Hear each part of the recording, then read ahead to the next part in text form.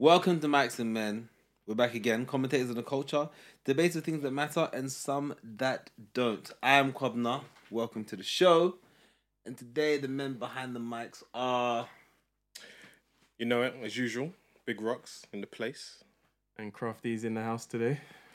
So yeah, thanks for being here, guys. Remember, you can follow us on all the socials. Instagram, Mics Ampersand Men. Facebook, Mics X Men. You can email us, micsmen1@gmail.com, or follow us on Twitter at Mics and Men. How's it going, guys? You good? All good. Yeah. Enjoying the week. 100%. It's Easter weekend. You guys have caught me. Well, it's Monday today, right? And I think the last few days has just been a bit crazy. So I'm really tired, but really very blessed. It's been full of a lot of family, a lot of food, a lot of booze. So yeah, it's been good. Good. Enjoyment. Can't do much to say. Family, food, a little less booze. But yeah, all good.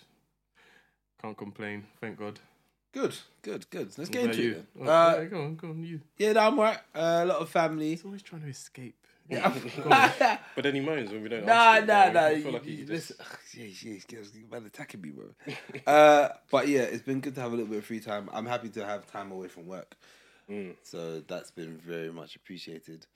You're working from home, though, innit? No, we're back in the office now. We're back in the office. We're back in the office 3 days a week. Personally, I think that's perfect. If I had a choice, not digressing, but if I had a choice, this whole working from home situation, I think is crazy. When people are like, "Oh, I needed some time away from work," I'm like, you work from home, man. Every day's a holiday for you. Nah. Do you know what's funny? Like you're right in the sense that being able to go in for 3 days and be at work from home 2 days is actually a very nice setup, right? I think there's the acclimatizing to being back in the office. I spent all that time away. So now it's like you're going in there, your mindset is different, your feeling is different. It's like, so... But you've also got a balance of knowing that while you're physically in that office, you're not going to be there again in a day or in 2 days.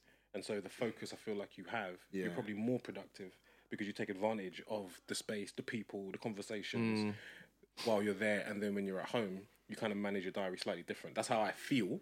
I guess it's the way it's structured, right? So for us, it's like Mondays and Fridays are from home, right? Mondays and Fridays. Yeah. So Mondays, Fridays at home. So your Mondays are usually front loaded with a lot of status meetings, like trying to work out what you're gonna do for like the week on running products and all that kind of stuff. Yeah. And then on Fridays they try and keep it meeting free. So obviously you're still doing your work, but you don't have to come into the office, so it's calm. Like it's a great setup, to be honest with you. But I think it's just getting used to the commute. Seeing some faces you're like you're happy to see, and then on the rare occasion some people you'd rather not see. But there's also that to manage. This is not at all a big deal or a massive inconvenience. It's just like things that you're readjusting to because you've been at home for so long. Do you know what I think is mad though? I had this conversation with my daughter's mother, who once upon a time, obviously like all of us, worked from an office 5 days a week, and in those instances, at times she could be anywhere, like we all are. Sometimes it's south, sometimes it's north. It depends on where she's at, what she's doing. And she's now transitioned to the point where for a very long period of time she did 5 days a week at home, and now they're asking her to go into work maybe, I think it's 2 days a week, or 1 day, 2 days a fortnight, I think it might even be. Oh, wow. And just the energy and the whole kind of like, oh my God, I have to go back into work for 2 days. Not like how dare they, but it's almost like it's foreign now to go and do something that we did every single day 2 years ago. Yeah, that's the thing though. Like the whole world has changed. So, yeah. I so get you're it. right. I just think it's crazy. It sounds crazy, but it's and for someone that's still doing it, like myself, to hear someone come to me and be like, "Oh my God, how do you go to work every day?" And I'm like, "I'm 36, babe. I've been doing this for the last 16 years. Are you crazy? Like, what have you been doing?" Like, I just think it's a mad conversation, but I do get it's people's behaviour, right? So habits are it's kind of what they've been used to, man. Yeah, habits are quick to manifest. Anyway, but it's been good getting that time from home, man, for sure. A couple of topics to get into. Recently, in Florida, their governor signed legislation which basically bans teachers from discussing LGBTQ topics like sexual orientation, gender identity, all that kind of stuff, unless they're in at least the 4th grade, year 4. What's year 4, man? Year 4 like Man, did you know we said the same year thing? 4's like 8. Do you know what? Off camera, we said the same thing. It's like 8. I think. It's like thought you 8. checked It's, it. no, it's 8 years old Yeah, check it. Let's not speculate. because their It's grades 8 to 9. Yeah. Oh, sorry, 9 to 10. Yeah, 9 to 10. 9 to 10. Right. Okay. year 4, 9 to 10. 4th grade is year 5 in the It's UK. year 5. So what's the first? What's their entry level? Oh, because they have kindergarten, kindergarten. then they have elementary schools broken down into. Yeah. Yeah, but 4th grade is elementary school, isn't it? Yeah, that's in elementary So school. it'd be the But they have last elementary year of school, and then elementary. they have junior/middle school before they have Then high school. Yeah. Okay. They don't know what they're doing. Anyway, so and on the back of that, kind of Disney, obviously one of the biggest child-centric brands in the world, said, they've got an issue with this, and that they want to make 50% of their leading characters now part of the LGBTQ community. So, obviously being LGBTQ, given all the like letters that go in there, it's not just, gay people or trans people. It is, lesbian, gay, bisexual, transgender, queer, questioning, intersex, right? So, What's the A? obviously like asexual as well. Asexual. Asexual. There we go, yeah, okay. But this, Intersex, asexual. Can I stop you there for a second? Let's not get lost in the nomenclature. It's Like that. 10 seconds. What I find silly is that they've added Q and I and A since it was LGBT, right? Yeah. And it's like at what they need to rename it something else that just encapsulates what they're trying to group together, because how many trying more to- because I a feel group like- could have an identity that's already established now, but if they maybe grow or get more members into their ideas, is that when it gets added on? I feel like if the somebody end? was sitting here answering this question who was a member of that following, I feel like they would probably turn around and say, actually, we need to do the exact opposite. Because by keeping it an acronym and by pushing it and demanding that people understand the acronym as much as we have to, we've just had to learn what the A and the I means. We already knew what LGBTQ meant because it's been somewhat thrown down our throats to an extent. But it's giving all of those different forms of sexuality their own independent place in society by making this acronym exactly what it is. An acronym that cannot just be grouped. Yeah. And I don't necessarily, I'm not saying I agree with it, but I'm saying devil's advocate, if I put that hat on, that would probably be the response. I guess you've also got to think of it and say that essentially it's whatever sexual orientation or identification that exists out of what the cultural norms have been to date. But then to make out like it's anything that's not considered normal makes that sexual orientation seem like it's not normal, which is exactly what they're trying to combat. Yeah, yeah. That's the thing. So that's like kind of that makes it difficult. Coming out the closet. So it should be one. Yeah, exactly. So in an ideal world, that whole notion of coming out of the closet should be removed. Yeah. Because people should be comfortable from like whenever they decide or understand or feel or acknowledge whatever it is their sexual orientation. Some people tell you that it's a natural thing that they know straight from birth. Other people, it's something that they has always been there, but they learn more about themselves and they come to. So the whole discovery journey is different, which is why it's quite interesting that Disney are taking this stand, because they play a big role in how these kids see themselves over a period of time that is quite important to formulating who they are. And their president of General Entertainment Content, Kerry Burke, she says she's got 2 queer children. She describes them as queer, right? So one of her children is transgender and another one is pansexual. I need to work out I used to think pansexual meant that like you are sexually attracted to like all gender identities, right? Yeah, that's correct. That is it, correct? Yeah, it's But then- not sexual. It's other stuff. What do you mean? It's not a sexual attraction. You're attracted to something else, and that's why it's nothing about men or women. Oh, there's like a particular quality or whatever. Yeah. Okay. Basically. So I'll like, check it. all right. like So, like sapiosexual, which is someone Kind of, yeah. It's so basically yeah. saying similar, the but same it's not the mind. I don't. Let me check. because okay, can't keep up with so one of her kids is pansexual. Yeah. The other one is transgender. So she's got two queer kids as she refers to, and for her it's really important for them to have that kind of representation. But there's been argument also that it's way too early to be discussing those kind of things with this audience. Has Disney gone too far, or are they taking up too much in trying to do this? Yes, in a nutshell. I think that's really interesting to jump in quickly, just because I know you have a beautiful daughter. Crafty, you're yet to procreate and bless the world with your children. So it'll be interesting to see how a parent versus a non-parent looks at this. So yeah, go ahead. I think Quick one. Pansexual is gender blind, which to me sounds like bisexual, but that's what it is. But isn't Sorry. And the reason you can't say bisexual anymore is because that implies that there are only two genders. Correct. Yeah. I mean, male, that's the female. new bisexual way of being politically correct. Then, because then that way you can find someone who's binary attractive. You can find someone who is masculine presenting female but still like heterosexual. Like all of those things come into all the different types of people come into that space.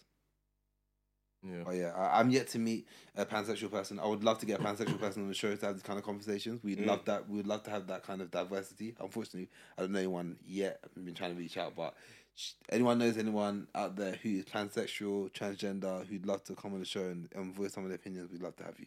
But yes, Rocky, go on. The answer is, in my opinion, yes, and it is stemming largely from a point that you've already kind of made, but I think it just needs to be accentuated a little bit in that what the governor of Florida has tried to do, in my opinion, is quite a responsible thing.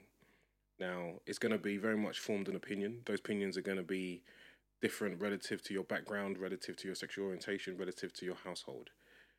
Again, I can only give an opinion as a heterosexual man coming from a heterosexual community, largely heterosexual community, or certainly in a circle, and having seen and spoken about on this podcast many instances whereby children are being susceptible to, or children are, in my opinion, not being given a choice.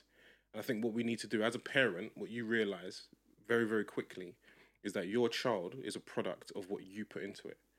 And so if that child wants to grow up and be particularly loud and rambunctious or heavy-handed or selfish or super caring or super loving or super embracing, 9 times out of 10 from what I've seen of my own child, what I've seen of my own childhood, what I've seen of others, is that is largely going to be somewhat a direct impact from what you've put into them, right? It's a plant. You feed it, it grows, and it grows into whichever way you want. So everything down to the visual stimuluses that the children are having, what you're feeding it mentally, is all very, very important.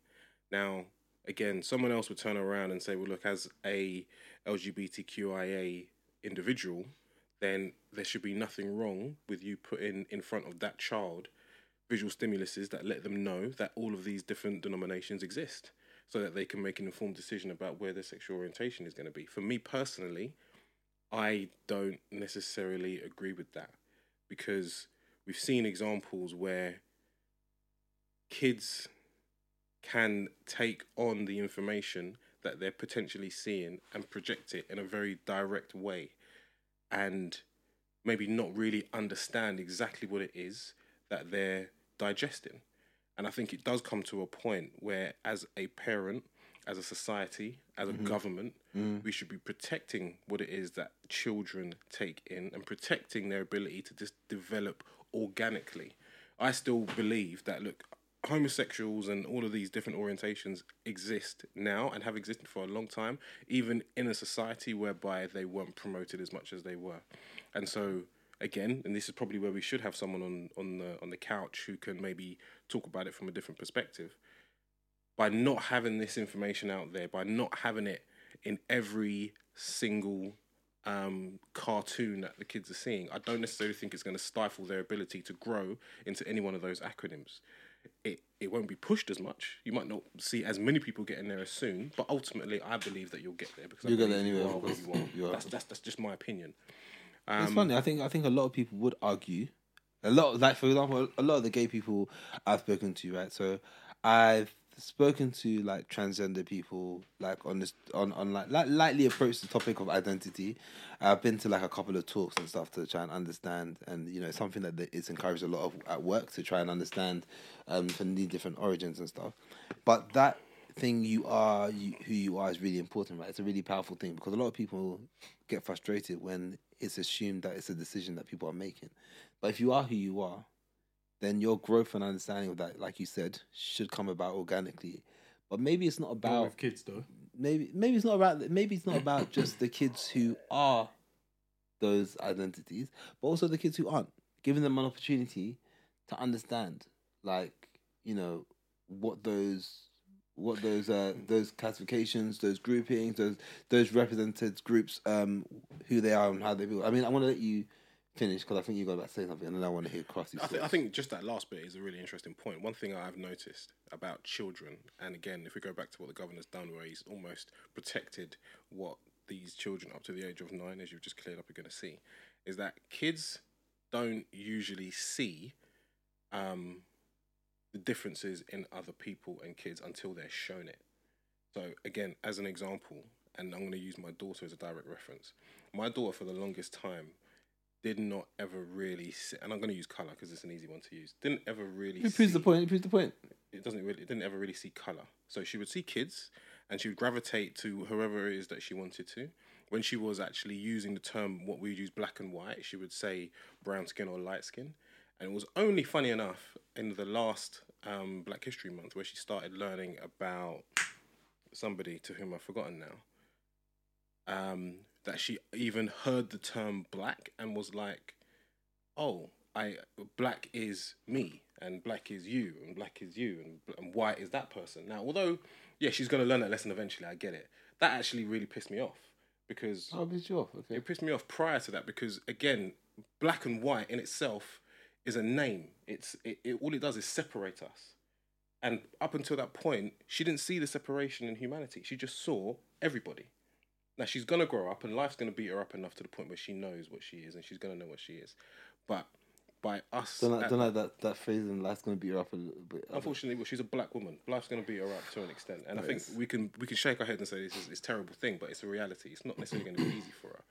But that being said... It's so sad. At that early age, that naivety, that innocence, I think that should be allowed to naturally develop and let the parents put them into that environment, rather than her now going onto Netflix, pressing a button, and she's got a 1 in 2 chance of learning about a sexuality that may influence how she thinks, feels about something or somebody.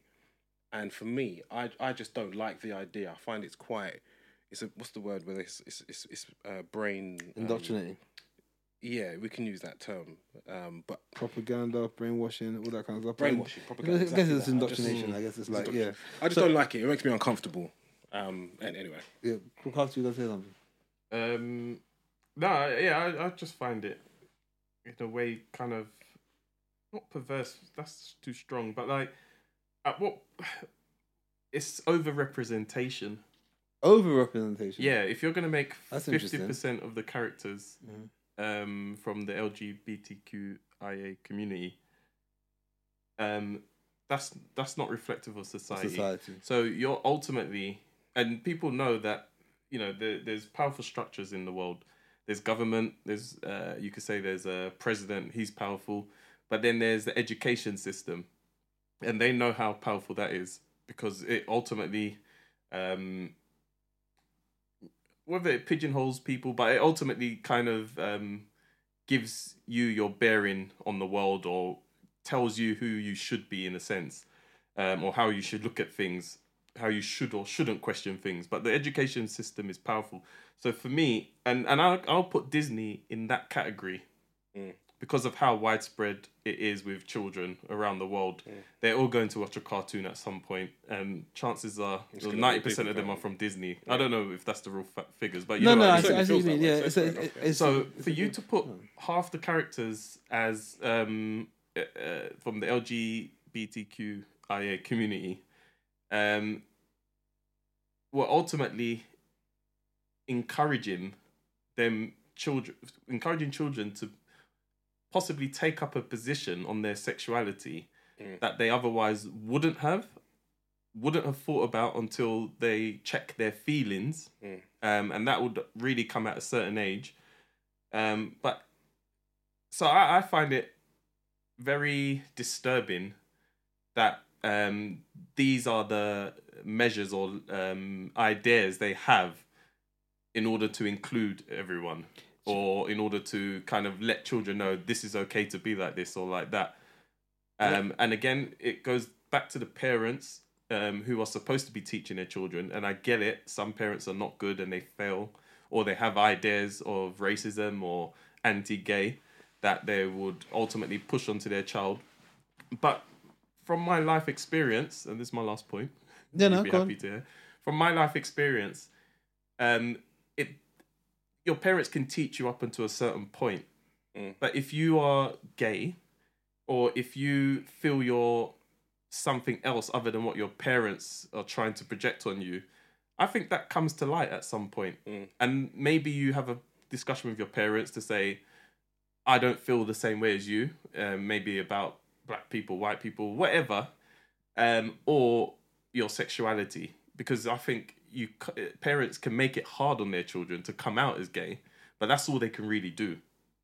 If you look at the whole sphere of sexuality. So it's about us trusting parents and not listening to, let's say, governments, or because they're pitching to the world that, you know, we can look after your children better than your parents can, and they'll have that argument, but I think we should resist that argument. There is an argument for that.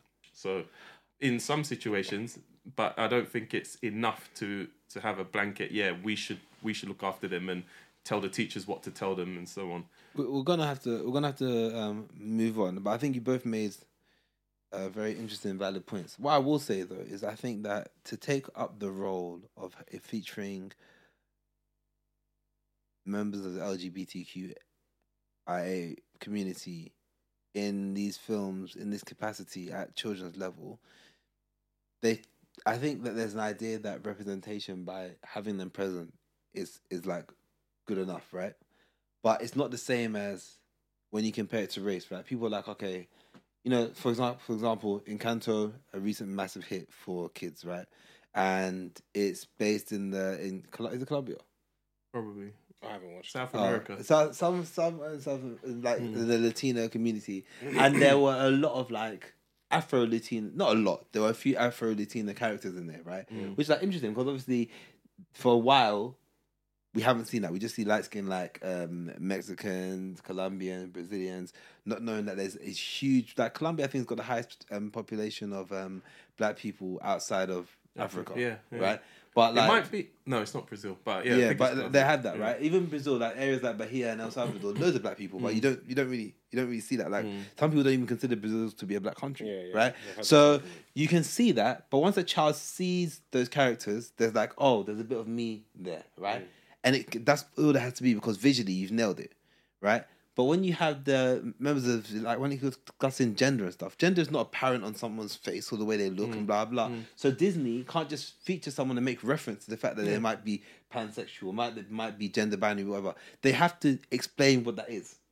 And in any film, there might not be enough space to be able to get to doing that. So if you can't do it justice, it's really dangerous to leave it half done. And if they're going to do it... The only way they're going to have to do it is by having a relationship. They have to do that in order to say, "Oh, if you that's two boys." Yeah, if you can't have that conversation and you can't unpackage it, and I'm not saying that it's the right thing to do. I'm just saying that if you're going to take it upon yourself to have these guys featured, you have to be able to explain why they are who they are, how they identify themselves. Like that stuff has to be unpackaged to a certain bit. You can't just be like, "Oh, there's Antonio over there. He's pansexual," and leave it at that. I think you've done your job, because then that means that your child comes home and goes, "Oh, that character's pansexual. What does that mean? And then you're forced to have a conversation about it. And I'm not saying it's bad. You should want to have an open conversation where you can educate your kids all the time. But they've done that now. They never had. They either do it or they don't. If it's a representation thing, it's like, okay, I can see that black character now. I can see that Mexican character now. Yeah. Like, people have seen like Spider-Man into Spider-Verse, and they've seen like this new Miles Morales, and he is biracial, right? His mum is Latina, I think his dad is black, and so whatever. But you see that representation. They're both speaking Spanish, like it's a mixed heritage family. It's a really easy thing to unpackage really quickly.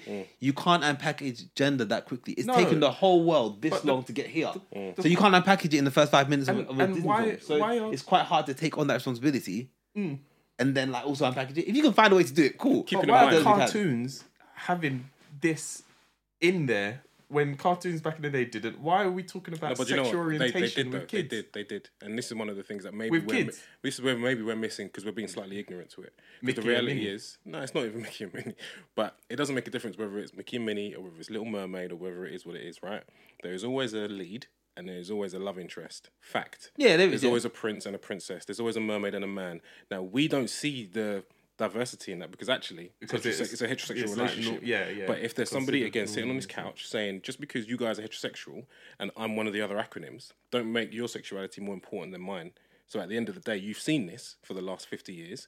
All we're now doing is heightening because they made it very clear that they're talking about the lead on characters. They're not necessarily talking about background characters. They're talking about leads. Well, they're also talking about like films. Bestiality. Lion King, and they're trying to legalize bestiality. Do you want your kids watching someone falling Little in love Mermaid. with a dog like that to Little get Mermaid, married or something? Is that like a heterosexual relationship? She's a mermaid. Yeah, but I mean, you're getting deep now. I mean, all girls think they're mermaids. Like, what but point? we all know we're not, so it's okay. At some point, it's a boy and a you girl. can be whatever you want. Yeah, is that what you're telling me? Yeah, you can be whatever you want. You can be an apple when you grow up. Yeah, that's it. But I get your point. I get your point. But it's to me, it's a bit weird that you don't just create new shows that is in tune with the current climate and can represent people. You're going to change characters that exist already. It's not that I'm in love with all the old shows where there's princes and princesses and all of that crap. No, but if you're going to do something, be reasonable.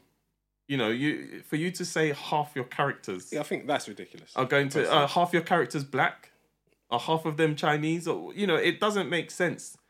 But this is the world we live in, and I just find it. It's okay. I get how it's not reflective. Still. The numbers aren't reflective, and it's like an aggressive trying to like catch up. It is, yeah. It's an over representation. That's what I say. I get where you're coming from. But let's move on. So Priti Patel is sending refugees to Rwanda. Her initiative has been described as anti-Christian, amoral. That there's the Archbishop of Canterbury said that there's serious ethical questions about her plan. Whatever works, right? Yeah. Essentially, like people who have tried to come to this country, I guess illegally, are being rerouted to Rwanda, where they can apply for asylum. They can be given like housing whilst they're trying to sort all that stuff out. And then like if they want to stay in Rwanda, they can do that. Apply for like permanent stay, etc. But a lot of people, over 160 actually, charities and like campaign groups think it's really cruel and shameful.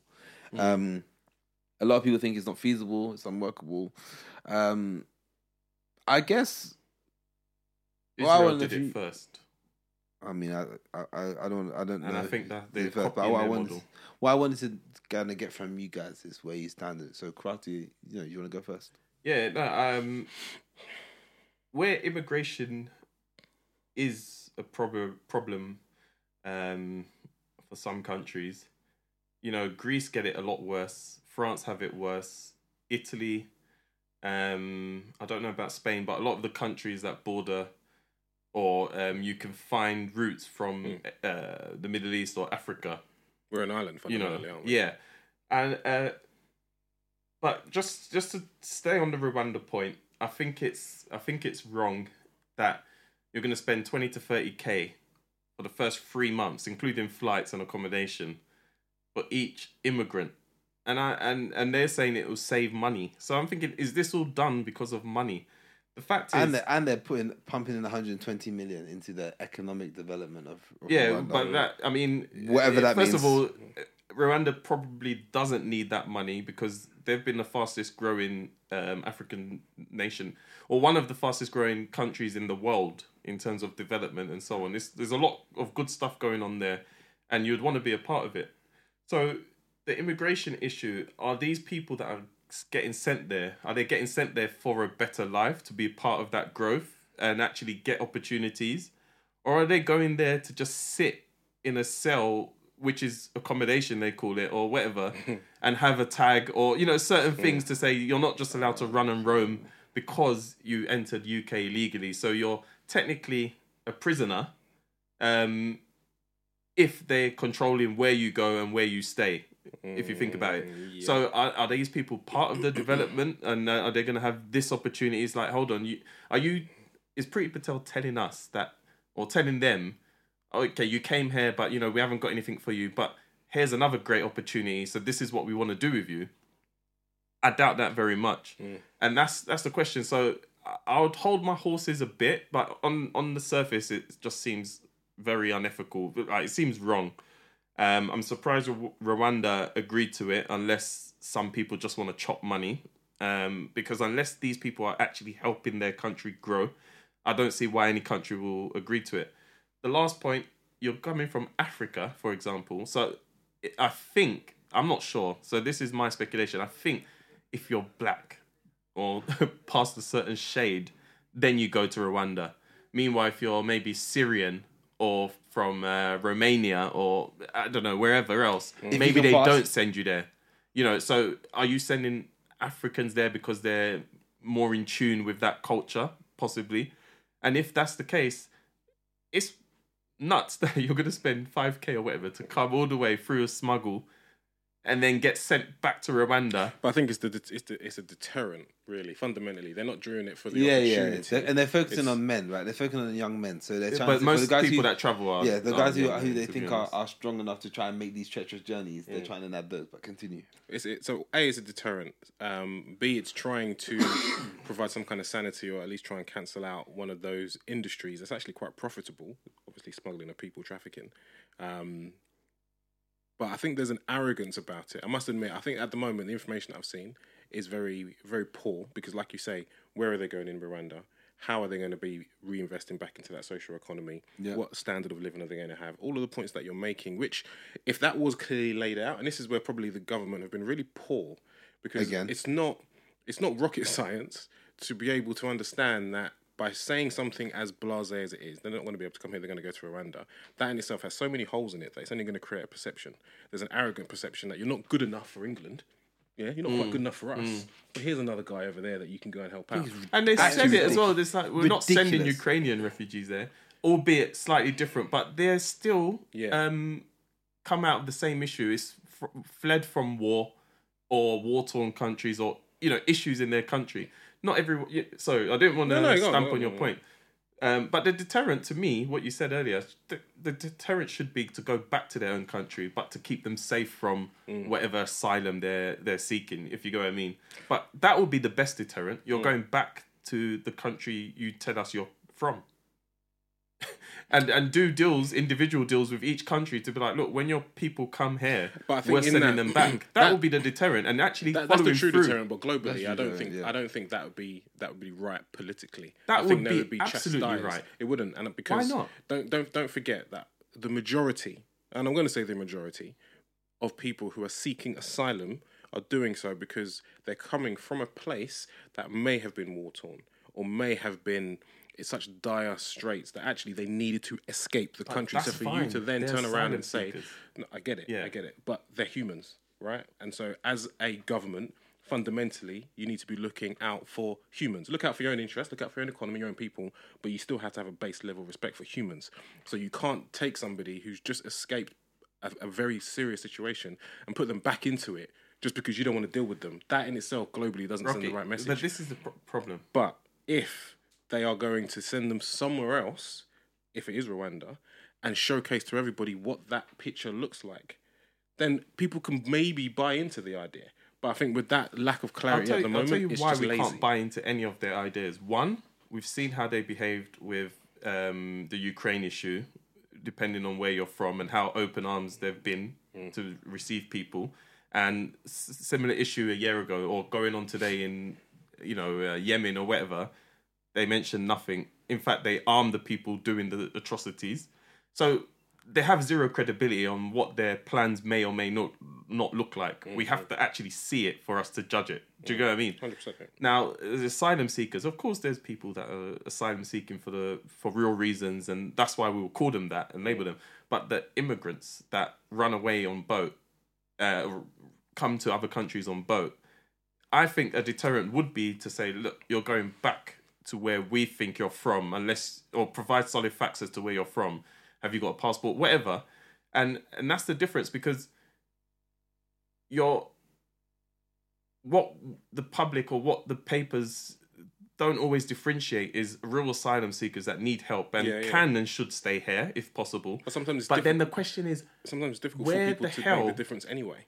Like if you're working on border control and you just see a little bogey boat coming over and there's 6-7 people on there, none of them speak English, all look fucking deprived of any real nutrition or anything like that. But this is where the investment comes in. Our country should invest, and we have got these people already that speak multiple languages and can come and interpret. Or so we're not investing the money correctly, but for good reason. They don't want to solve that issue in the way that is humane or makes sense. I think it's quite a complicated issue to No, solve. it totally is. Somebody comes over and says, "Oh yeah, I'm from Spain." Okay, cool. We send you back to Spain because you got no papers. All of a sudden, at the Spanish border, they're like, I know who the fuck this. But person then is. you Why have a are they my relationship with Spain to call them and Yeah, say, yeah, this is yeah, this yeah. person says they're XYZ. If it checks out, we'll hear you out, or we'll do certain things for you. If it doesn't check out, then what? But if it doesn't check out, then what? then I think you should be in somewhere. Like Rwanda. Not This is necessarily. my point, No, isn't wait, it? no. In an ideal no, world, wait, hold if on. you could No, make no, those let's checks not- and let's not references. No, make I'm it- saying, in an no, ideal no. world, if you can make those checks and No, references. but don't run on that point, because I haven't finished. The thing is, you can say it happens every day. People come and they say they're from there, but they're really from there. Correct. Invest in ways to finding out properly, and if you can't, it's a shame, but I don't have the answers in terms of how you deal with that. But I know they currently are dealing with that. What you should be thinking about That's exactly is what how the Pretty hell said. are you if you're an immigrant, you come here by boat. How many countries did you pass through? Where if you're an asylum seeker, you're supposed to go to the safest, nearest country. So coming to UK is never really an option for a lot of these people, unless they're from France, Holland, or Belgium or something. Otherwise, how the hell did you get here? I get it. France have a hostile environment, so no one wants to live there. They speak English, so they want to come here. But I don't know how many countries in Europe, but a lot of them speak English. A lot of them. So, we're hearing, you speak to someone or you hear someone who's on the asylum seeker side or immigrant side saying we should be more open and stuff, and they're not telling you the full picture of should these people actually have made it here, or should they have seeked a country closer where they can be safe? And this is a failure of all governments, not just ours, because they should be communicating properly to say, look, if people do run from A to B, this is what we'll do with them between these two countries and these other countries. But sending them to somewhere like Rwanda and stuff, it's only years later you might hear how bad of an experience someone Yeah, had. completely. I just think You know, and then- you're going to quickly get to two immovable objects because, like you just said, and I would like to believe that there has been efforts to make investment into how you can work out where people have come from. But like you say, if you've got someone that comes on your doorstep, fundamentally you want to work out where they're from. It transpires that you can't, or that they said something that isn't true, and now you've got two governments saying, you keep giving me these tens of thousands of people that we don't know where That's they're what from. I'm showing you, bro. And then ultimately you get into the same position you are now. The Where, pile-up well, would what be mad. do we do? So now you're dealing with a whole load of camps or a whole load of halfway houses where these people are seeking asylum. And so whilst I'm not backing Pretty's Have proper rules. I'm not backing Pretty's plan, but the principle of saying, okay, well, here is arguably a developing country that is happy and prepared to take on the additional people, to give them the appropriate levels of housing and opportunity and financial support. Cool. On paper, that sounds cool. But I guess the problem I have with this at this moment in time is that none of that exists. It's just, we're England, We ain't got time for this no more. We've done Brexit. We done said we're not giving 100,000 people homes every flipping 6 months. So you need to go somewhere else. And it's just like Rwanda's just some place that we made an agreement with.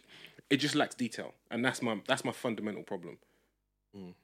For me, that as well, and it lacks trust because I don't trust the people in charge, especially after Windrush and all this stuff. You can't trust Priti Patel and these guys. She'll sign whatever needs to be signed. 100%. And that's my issue. That's no doubt. So moving on.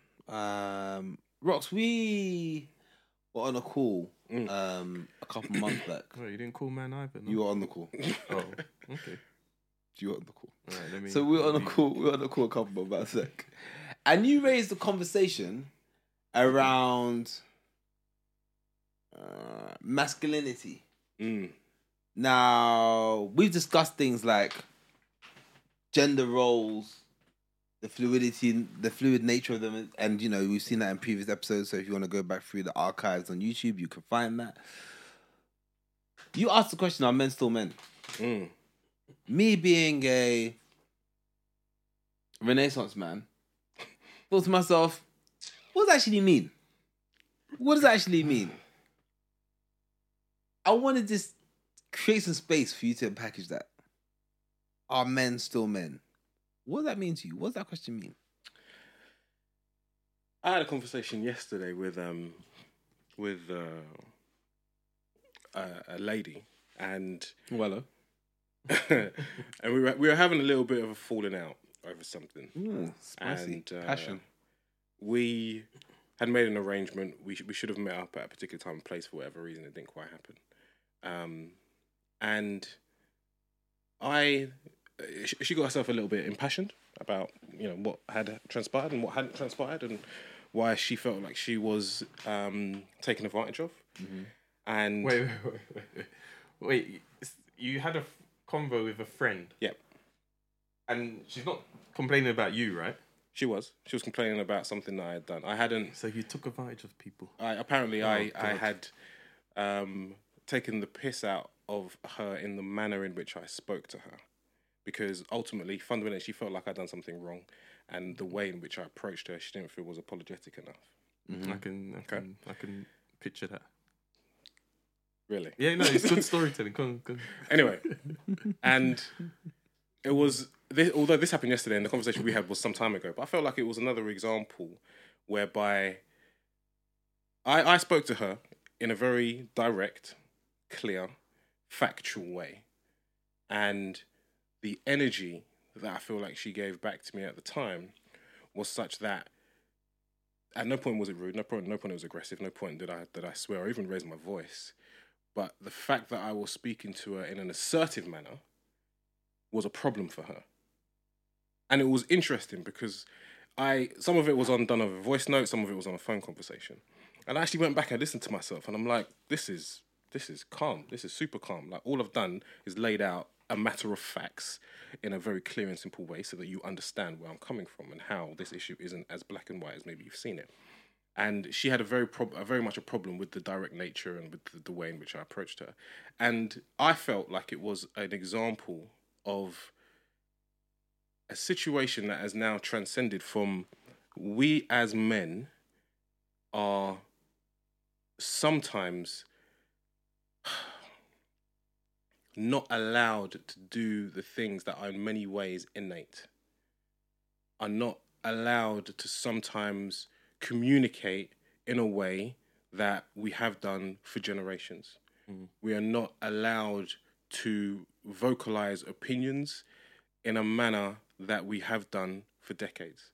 And I think there's just a very big transition going on. We all speak about women, we speak about black women and the difficulties that are there, and I think we're open and honest about them. But what we don't talk about enough is how difficult sometimes it can be to be a man, especially when we as second, third generation men, whatever we might be, have learned from those generations preceding us, and the world has changed quite rapidly. And so the question stems from, are men still men? Are men still allowed to behave and communicate and to dictate and to expect a certain level of I don't know, just livelihood in the same way that we were however many years ago? And the answer to that question isn't just about the men, it's about everybody and everything around it. Are women allowing men to be men in the same way that they have been, or is the dynamics changing? Personally, I think the dynamics are changing. Yeah, I think they've done changed. I mean, man, the dynamics have changed significantly. But to say, are men still men in like what's considered to be the traditional, stereotypical thing of what a man is? Like, the answer is like, yes, but within reason. So, it's like, I always have this conversation with women, right? They'll talk about how, oh, this guy, this guy won't leave me alone, he's always calling me, this, that, and the third, blah, blah. I'm like, do you like this guy? No, it's not my type. He's not this. He's not that. Cool. All right, cool. That's why it's an issue, because he's not the guy you like. Because if he's the guy you like, within reason, those within reason, like, it's obviously not a blanket statement, but within reason, some of those tendencies are seen as him being assertive, him making it clear, but he likes you, blah blah, because you like him. There's an attraction to it. So there's someone who's always calling you that you don't want to speak to, that person's bugging you. When someone who's calling you on a regular basis that you do want to speak to, they're really into you. They're not afraid to show that they like you, blah blah. Right? Now, being a man, like, if you do that, some people look at you and be like, you're assertive. You're seeing something you like, you're going after it. There's respect for that. If a woman finds you attractive, he was persistent. Yeah, if a woman finds you attractive, like, yeah, then it's calm. Like, it's cool. If she's not attracted to you, though, that's something that she's not. So the quality that men were supposed to have and were lauded for back in the day, those things still exist, but within certain capacities. Like, women are talking about, they want to be. And yeah, I'm looking at it from a heterosexual point of view, right? So not to exclude anyone, but that's all I know, right? So for women, for a long time there's this idea of, like, we're in for a stage where men were supposed to go out there and provide, right? And being able to go out there and provide afforded you certain, like, luxuries and position within your relationship, right? Because you were providing, because you were doing this and that. You can get into argument about submissive, about gender roles in the relationship and all that kind of stuff. But ultimately, taking care of certain things afforded you the opportunity to do certain things, right? And then went through a stage where actually, like, women are like, well, we're just as smart, we're smarter than men in some instances, whatever. We shouldn't be depending on men to do anything, right? Like, taking ownership of your career, of your position in the house, all that kind of stuff. Cool. And now there's been, like, another wave of this idea of soft life in it. When I'm going out, that guy should have me picked up. That guy should be paying for dinner. That guy should be organising where we go, blah, blah. If a man wants to do that, correct, that's fine. He's been assertive in that because you find it attractive because you like that guy. If there's a guy you don't like and he's calling you every 2 seconds saying, I'm taking you here, be ready for this time. Like, it's like, whoa, bro, I don't even like you like that. What are you doing? So, are men still men? Yes, they are in that traditional sense, but the extent of which it can go is very much dependent on the person who's the recipient of whatever it is, whatever the attribute of being a man is. In some instances, it's about him being assertive. In some instances, it's about him taking responsibility for certain things. In some things, it's about just in that whole the way he talks. In that whole statement, it just makes the landscape look so complicated. It is to the point where, like, oh my gosh, if I look back on my dad, my uncles, I look back as far back as my grandparents, right? And in those instances, those typical male tendencies that you're talking about, it actually doesn't matter what year it is. It doesn't make a difference where you are really in the world. You're always going to get the response that's requisite of those inputs. You know what I mean? If you're generally assertive, if you're generally a provider, if you generally have expectations for your woman that she will take on a role, actually, it was pretty simple because 90% of the time, 97% of the time, that was what life was. I feel like now, though, the fact that you just made so many of those disclaimers, can you be soft? Can you be understanding? Can you be assertive at some points? Can you allow women to breathe and grow and be the providers? Can you accept that actually you might only be there for a penis but nothing else? It's just, more than anything else, it's just the most complicated time to be a man. Now, look, I'm all right with it because I feel like I do my job just fine.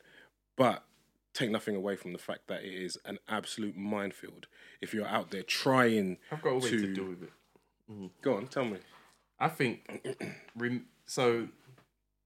I'll try and keep it because this is a topic that I could go on forever on. We'll Not stop. that I know the answers, but we'll try and stop. But I'll, Yeah, I'll go on your we'll point first. try, I we'll think try. it is a minefield, but I think the best way to do it is to remove expectations of men and women. Be your best self, because as you say, like, you're confident in who you are, for example, and you can be the man that you feel you should be or want to be. And that's really, to me, what all that matters. If you start trying to be more caring, more whatever, more this, more that, because that's what society tells you to be, it's no different than the LGBTQ community issues they've got, in a sense, where it's like, who are you? Who are you supposed to be? Who do you want to be?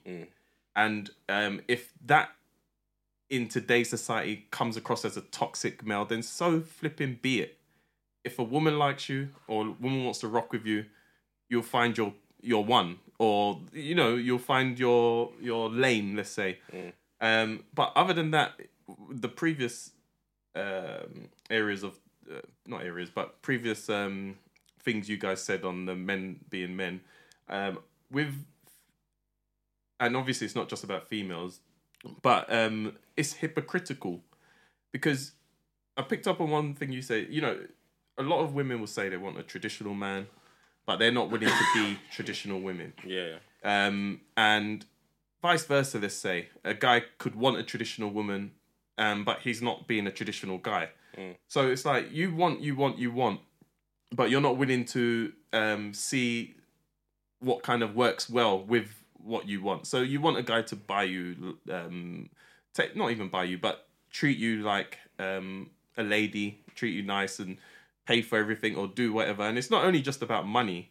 It could be about your time. Your time could be spent making money, but she wants to see you, for example.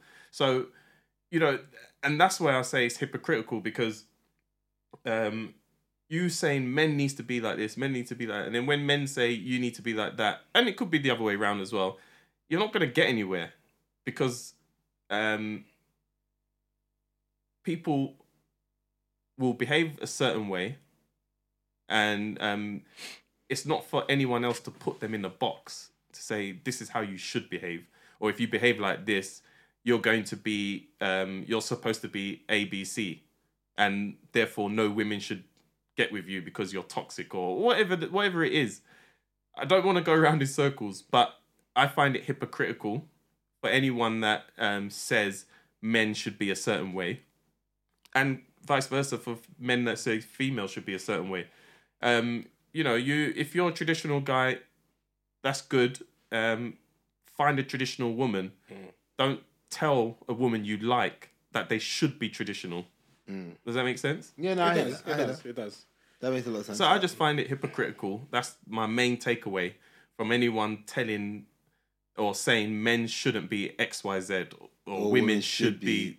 It's just hypocritical. Be who you are and hope that you can find someone who that matches you. That likes who you are and can blend with you. And it might take longer to find that person, but it's better than finding someone that you want to be a certain way. I think we're looking at it from a very simple perspective, where we're just talking about relationships, which is important. It's probably the biggest, most important factor. But there's also men as parents. There's also men as friends. I can guarantee you right now, and I don't know what it's like with your parents, but a lot of the older men that I know, so say my dad and my uncles and maybe their granddads, none of them would have had female friends really like that. Do you know what I mean? They have their misses, they have them and them. They don't really have female friends like that.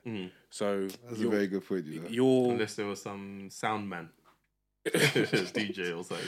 Maybe. And so now, even as a man in this age, in this genre, occupying that space where actually I've got quite a few female friends, like, how do I now play that role, facilitating and navigating my way through the female emotions as nothing but just a friend with no sexual endeavors? Again, whether or not, and I'm talking about myself, fine, as a single parent looking after a young woman, that's not something that men have ever had to do. Like, again, go back a couple generations, and you go Caribbean, there were kids all over the street, and no one knew where the dads was. Do you know what I mean? And that's the same up until my dad. So this whole thing of now, actually, you're responsible potentially, certainly from anywhere from 10 to 50% of your time, rearing and looking after a young woman and making sure she's growing in a way that's balanced. Like that in itself is contributing to men not even being allowed to be too egotistical, not being allowed to be too fickle, because actually you have a responsibility. So I think we can focus people on... should recognise that, because it would ultimately shape you to be slightly different from the previous guys. And a lot of these are positives. I must say, like, although we're sitting here making ends about it as if it's a problem, so many of these things are shaping men into being better. That's a fact. But again, going back to the question, are men still men, inferring that, you know, what they were historically and the life that they could live historically and the things that they could say and the way in which they could operate, is it the same? No, it's not. Is it always worse? Not necessarily, but like I say, it's complicated. It is. And it's Men are still men, but what's been happening is that they're actually not even coming together, but they're identifying other men that see their struggles ultimately and is giving, let's say, pushback. And to me, rightly so, because it's like, no, be who you're going to be and have these feelings or thoughts. And that's just the way it is. Don't curb them because you might offend someone. Your example, when you were talking to your friend and you were being assertive, you said factual points or whatever, but maybe you said it line by line in a way they didn't like. Women say stuff to guys all the time that in a manner they don't like. All the time. And I don't want women to come for me, but a spade's like, say what it is. It is what it is. And women talk to men in a way they don't like far more times than men. Obviously, everyone's different. But there's also a natural habit. I'm talking about, like, if you're talking about friends or people you interact with, it's very unlikely I'm going to talk to Rocky or you in a way you don't like, given our length or time of a relationship. There's some women that may talk to you in a way where you're like, and you let it slide. And maybe vice versa, to be fair. But to me, I think women have a wider variety of things they can say in ways. And women will tell you, talking to other women, that they will read into things they say to each other. And they'll tell me, and I'll be like, no, she didn't mean that. Yes, she did. Yes, she did. Or, you know, they take things differently. I think a lot of the time. The mad thing is that in exchanges like that, you take away from the natural intent of what a man is about. Naturally, as men, we're supposed to be the aggressor. Go back to Adam and Eve. Go back to, and I always use this example. Best believe, if I'm sitting in bed at night with my missus, with my kids in the next room, and someone hears something downstairs, smash the window, hears what the fuck are they doing? Who's getting up first? Bruv. We talked about it. I don't care who's the breadwinner. I don't care who works harder, who works from home. I don't give a fuck, bruv. The first thing she's doing is saying, get the fuck up downstairs. And you know what? I'm all right with that. That's my job. If anyone gets killed first, me. I'm all right with it. I'm cool. Yeah. Because that's my role as protector, as aggressor, as the person who has to manage that shit. But yet, when I have a conversation, and sometimes those natural tendencies come out in a manner that is of a man, then it's a problem. And I'm like... And the funny thing is, you didn't choose to be the protector or to be the one to get up first. It's just naturally in you where you're like, oh, it's me. If you're gonna Do you get what I mean?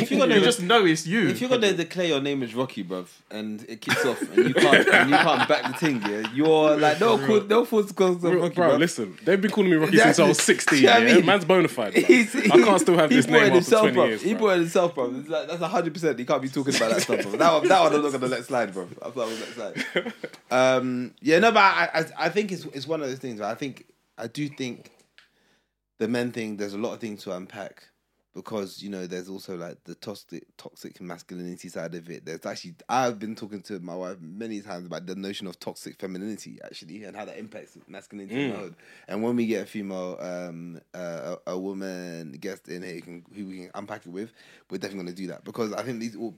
Will bring into it because the idea of what it is to be a man is allowed within certain parameters that are set by people who more often not aren't men, which is actually what's interesting. Right? The worst thing about they are the ones who have decided whether it was okay or not. They're not even men. So toxic femininity to me, we can't even decide this. Far more. No, we're not. Yeah. Far more widespread in today's age than toxic masculinity. Toxic masculinity relies on the historic nature of the patriarchy.